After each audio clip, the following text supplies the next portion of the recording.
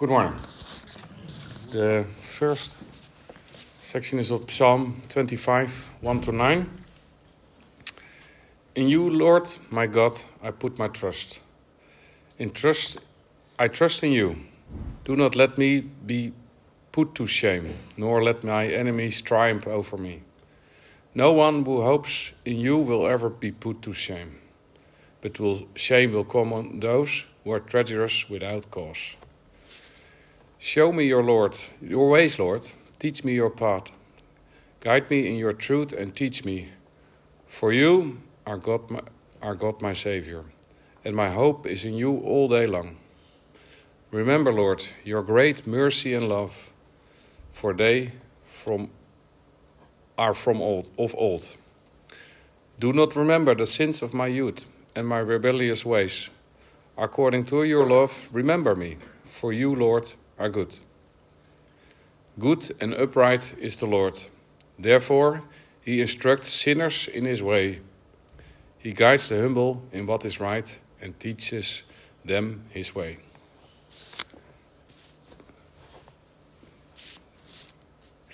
The next is Luke 4, 1-13. Jesus is tested in the wilderness. Jesus, full of the Holy Spirit, left the Jordan and was led by the Spirit into the wilderness, where for 40 days he was tempted by the devil. He ate nothing during those days, and at the end of them he was hungry. The devil said to him, "If you are the Son of God, tell this stone to become bread." Jesus answered, "It is written, man shall not live on bread alone." The devil led up to a high place and showed him in an instant all the kingdoms of the world.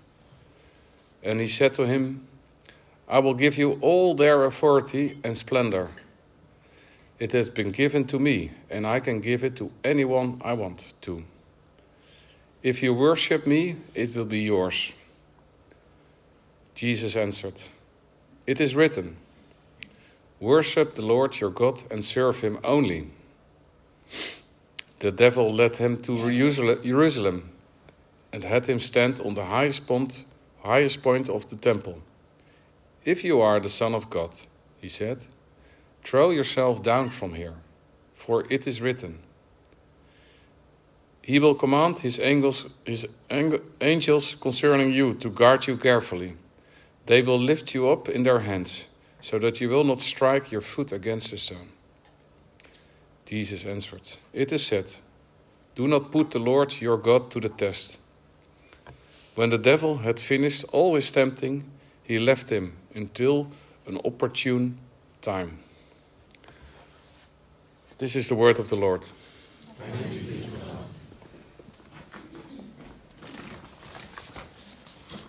And now Iris is going to come and preach to us.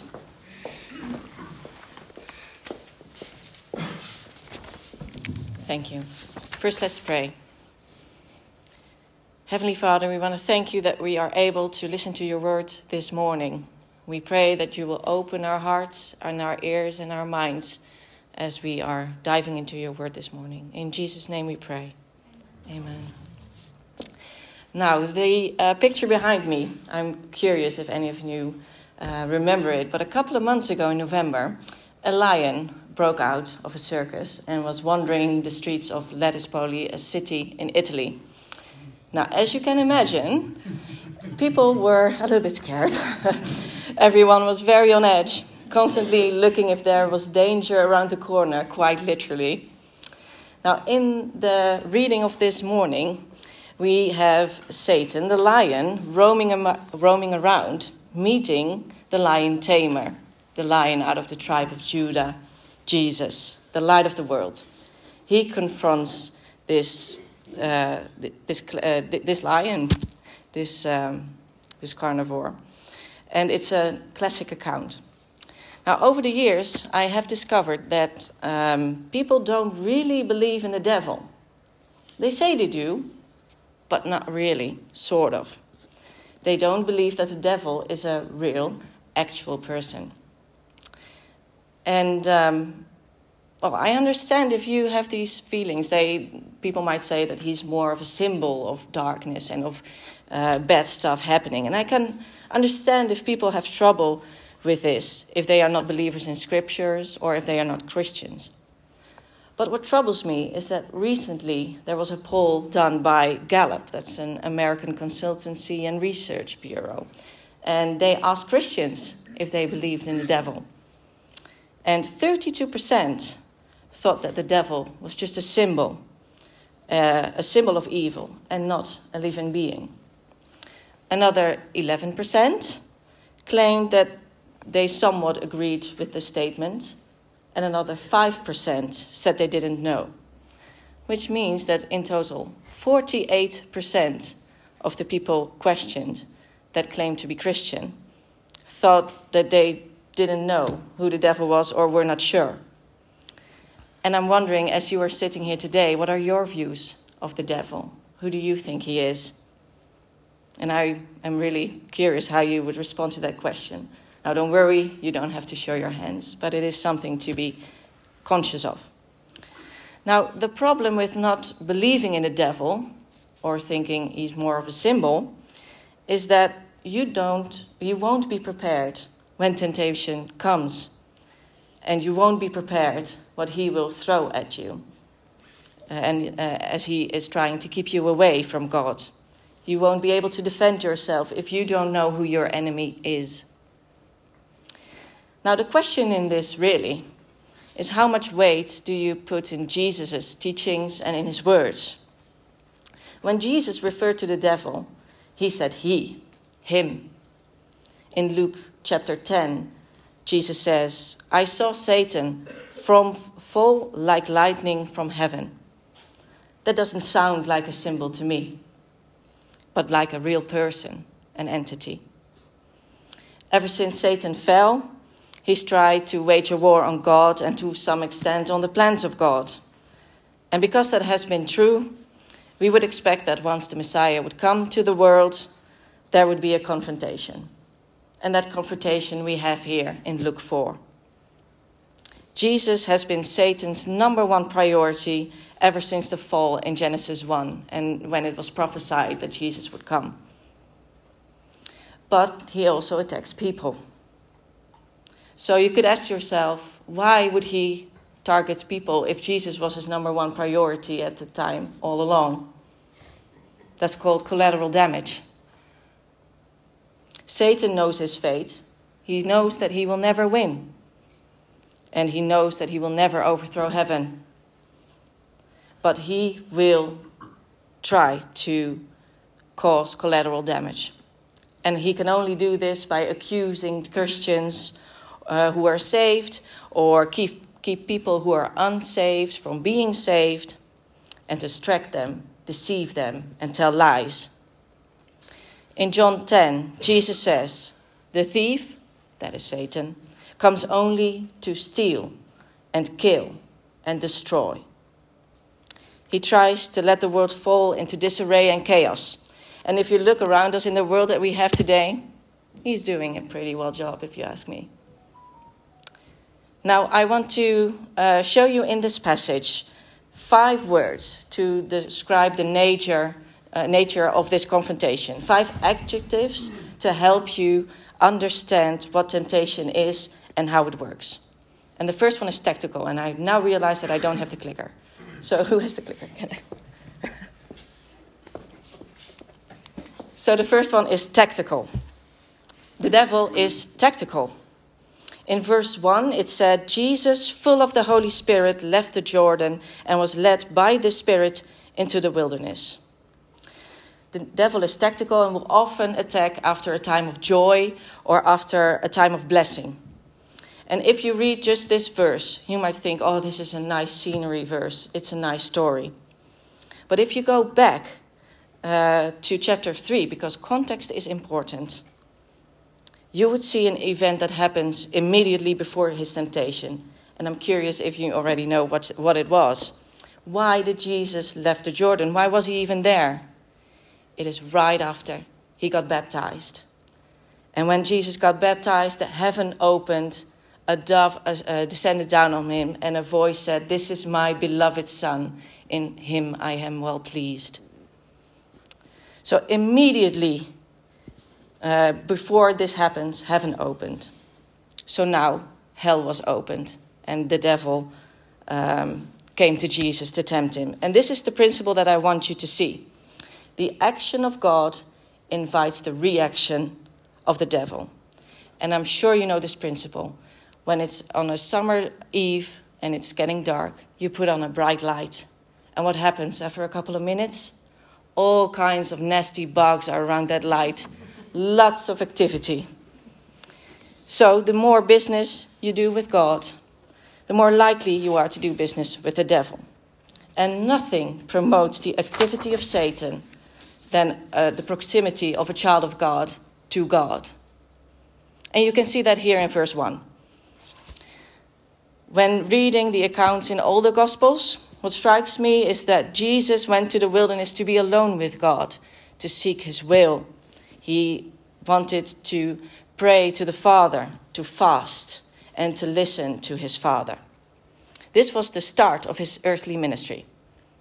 Now, have you ever noticed that when you want to have quiet time, or something pops up, or the phone rings, or you think of the grocery list that you forgot?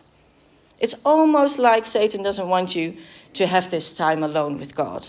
And that is true. He hates us when people are wanting to draw near to God, because that is where the power is. Anything Satan can ruin, he will. So anytime you move close to God, that is a good thing. And don't worry and be like, ooh, the nasty bugs will come at this bright shining light, I will keep my distance. No, because you want to be close to God. Because greater is he that is in you than the one who is in the world. Just know that when you do that, it is possible that you might shake up a little bit the kingdom of darkness. But I say that's good. I like a good fight, especially when I'm on the winning side. The second adjective is vulnerable. Jesus was in a very particular kind of state. It says in verse 2, for 40 days he was tempted by the devil. He ate nothing during those days, and at the end of them he was hungry. Satan is taking advantage of a weakened physical state of Jesus. Can you imagine having to fast for 40 days? You'll be weak. You'll be wanting something to eat. Now, why did the people fast in the Bible? It was only for one of three things. Either it was for mourning, it was for a sign of mourning the dead, it was a sign of repentance, or it was an act to come close to God. Lastly is applicable to Jesus here. So Jesus fasted for 40 days. And in verse 3, as you can read behind me, the devil said, if you are the Son of God, tell this stone to become bread. The if you are in Greek could also be translated more in a affirmative version, the since you are. The devil is not questioning Jesus to be the Son of God. He's more saying like, well, since you are the Son of God, transform this stone to become bread. He is implying, what kind of loving father would not give you some bread when you are hungry after 40 days of fasting? What kind of loving father will not provide food for you? Perhaps you know these whispers when life gets tough. Is this the life that a loving father would want for his child? But what does Jesus answer? It is written, man shall not live on bread alone. In some translations, this sentence goes a bit further with, the man shall not live on bread alone, but by every word of God. It is a quotation of the Bible book Deuteronomy. Jesus is not suggesting that you don't need food to live or bread to live, but he is saying that is not all you can live on. What sustains life is not physical food, but spiritual food. We need bread for the body, but we also need food for the soul. So now we have two words, tactical and vulnerable. The third word is practical. Satan was a pragmatist. He's very logical and very practical. In verse 5, the devil showed Jesus all the kingdoms in the world in a moment of time. And he said, I will give you all their authority and splendor. It has been given to me, and I can give it to anyone I want to. If you worship me, it will all be yours. What's interesting about this is that Jesus never rebutted this. He never said, no, that's not true, because it hadn't been delivered to you. That's because he knew that it had been delivered to the devil. In Genesis, God gave the earth to mankind, and mankind gave it over to Satan when they followed his suggestion to eat from the forbidden fruit. That is why the devil is called the god of this world, prince of darkness, father of lies, and that is why redemption was necessary. Satan is suggesting that Jesus takes a shortcut. That's basically it. The devil knew why Jesus had come. He knew what kind of road was ahead of him. He knew why God the Father had promised Jesus the kingdoms of this world. And Satan gets Jesus to question God's plan and say, well, do you have to go to the cross? I can give it to you right now. You don't have to suffer. You don't have to become the suffering servant. If you just worship me, I'll give it to you right now. You can spare all that misery. Now, you know that if you have any dealings with the temptation and with the devil, you know that the devil likes to play the if-only game. If only God would do this. If only you had this, or you would deserve what. If only you had what you deserve, you would be happy. God is holding back from you, and God's way is painful. So have it now. I'll give it to you now. It's the easy route. Well, what does Jesus say? He says, it is written, worship the Lord your God and serve him only. In other ways, no thanks. I rather wait for the promise of my Father. And you need to know something. There are no shortcuts in Christian life. If something is too good to be true, it probably is. There is no easy victory. Just do this or that and awesomeness happens. No, there is no shortcut. Jesus, our Savior, had to be crucified for us to be sanctified. Had to hang on a tree to sit on his throne. And don't expect easy if he had to do this for us. Immediate gratification often brings eventual dissatisfaction. The idea of, I gotta have it now, that's something that really lives in our society today. I gotta have it now, I gotta have it now. The immediate gratification often brings eventual dissatisfaction. But delayed satisfaction, waiting for God in his own time to give you what he has in store for you, that will bring eventual satisfaction. So, it is immediate because you know that you are pleasing God by waiting. And it's eventual because you have what you asked of him in the end. And that's why it's so precious. Now, we have 3 words, tactical, vulnerable, and practical. The 4th is sensational. So Satan goes and thought, I'm going to give the people something to spectate. I'm going to do something sensational. Verse 9, as you can read behind me. The devil led him to Jerusalem and had him stand on the highest point of the temple. If you are the Son of God, since you are the Son of God, throw yourself down from here. For it is written, he will command his angels concerning you to guard you carefully. They will lift you up in their hands so that you will not strike your foot against a stone. And Jesus answered, it is said, do not put the Lord your God to the test. So the suggestion is that Jesus jumps. Satan uses a different tactic now for this temptation. Because what does he do? He quotes scripture. He quotes Psalm 91. But there's something that you need to know. Satan left something out when he quoted this. So he said, verse 11, you can see it behind me, for he will command his angels concerning you to guard you in all your ways. They will lift you up in their hands so that you will not strike your foot against a stone. But the context is missing because there are verses before this. And that context is, if you say, the Lord is my refuge, and you make the Most High your dwelling, then he will command his angels concerning you, and so on. So this is what Satan does. He leaves out context and only quotes what serves him. Cults do this all the time, pick and choose. You can make the Bible say anything you ever want if you put it out of context. And that is exactly the tactic that Satan is using right now. And it wouldn't be surprising, and it shouldn't be surprising that Satan is doing this, because he was trained in the best seminary there is, in the throne room of God. Don't forget, he was an angel before. So Satan quotes out of context. Now, why would he suggest Jesus to jump? Well, my take would be one of two things. One, he would hope that Jesus would die, then he could never be crucified, and the world would never be sanctified and saved. Or he would believe that God the Father would rescue him and deliver him, which means that Jesus would cease to be in submission to the will and timing of the Father, which would also lead to chaos. So we have three temptations. The first one with the stone and bread is questioning God's provision. The second one with the kingdoms of the world is to question God's plan. And the third one is questioning God's protection. Verse 12, Jesus answers, it is said, do not put the Lord your God to the test.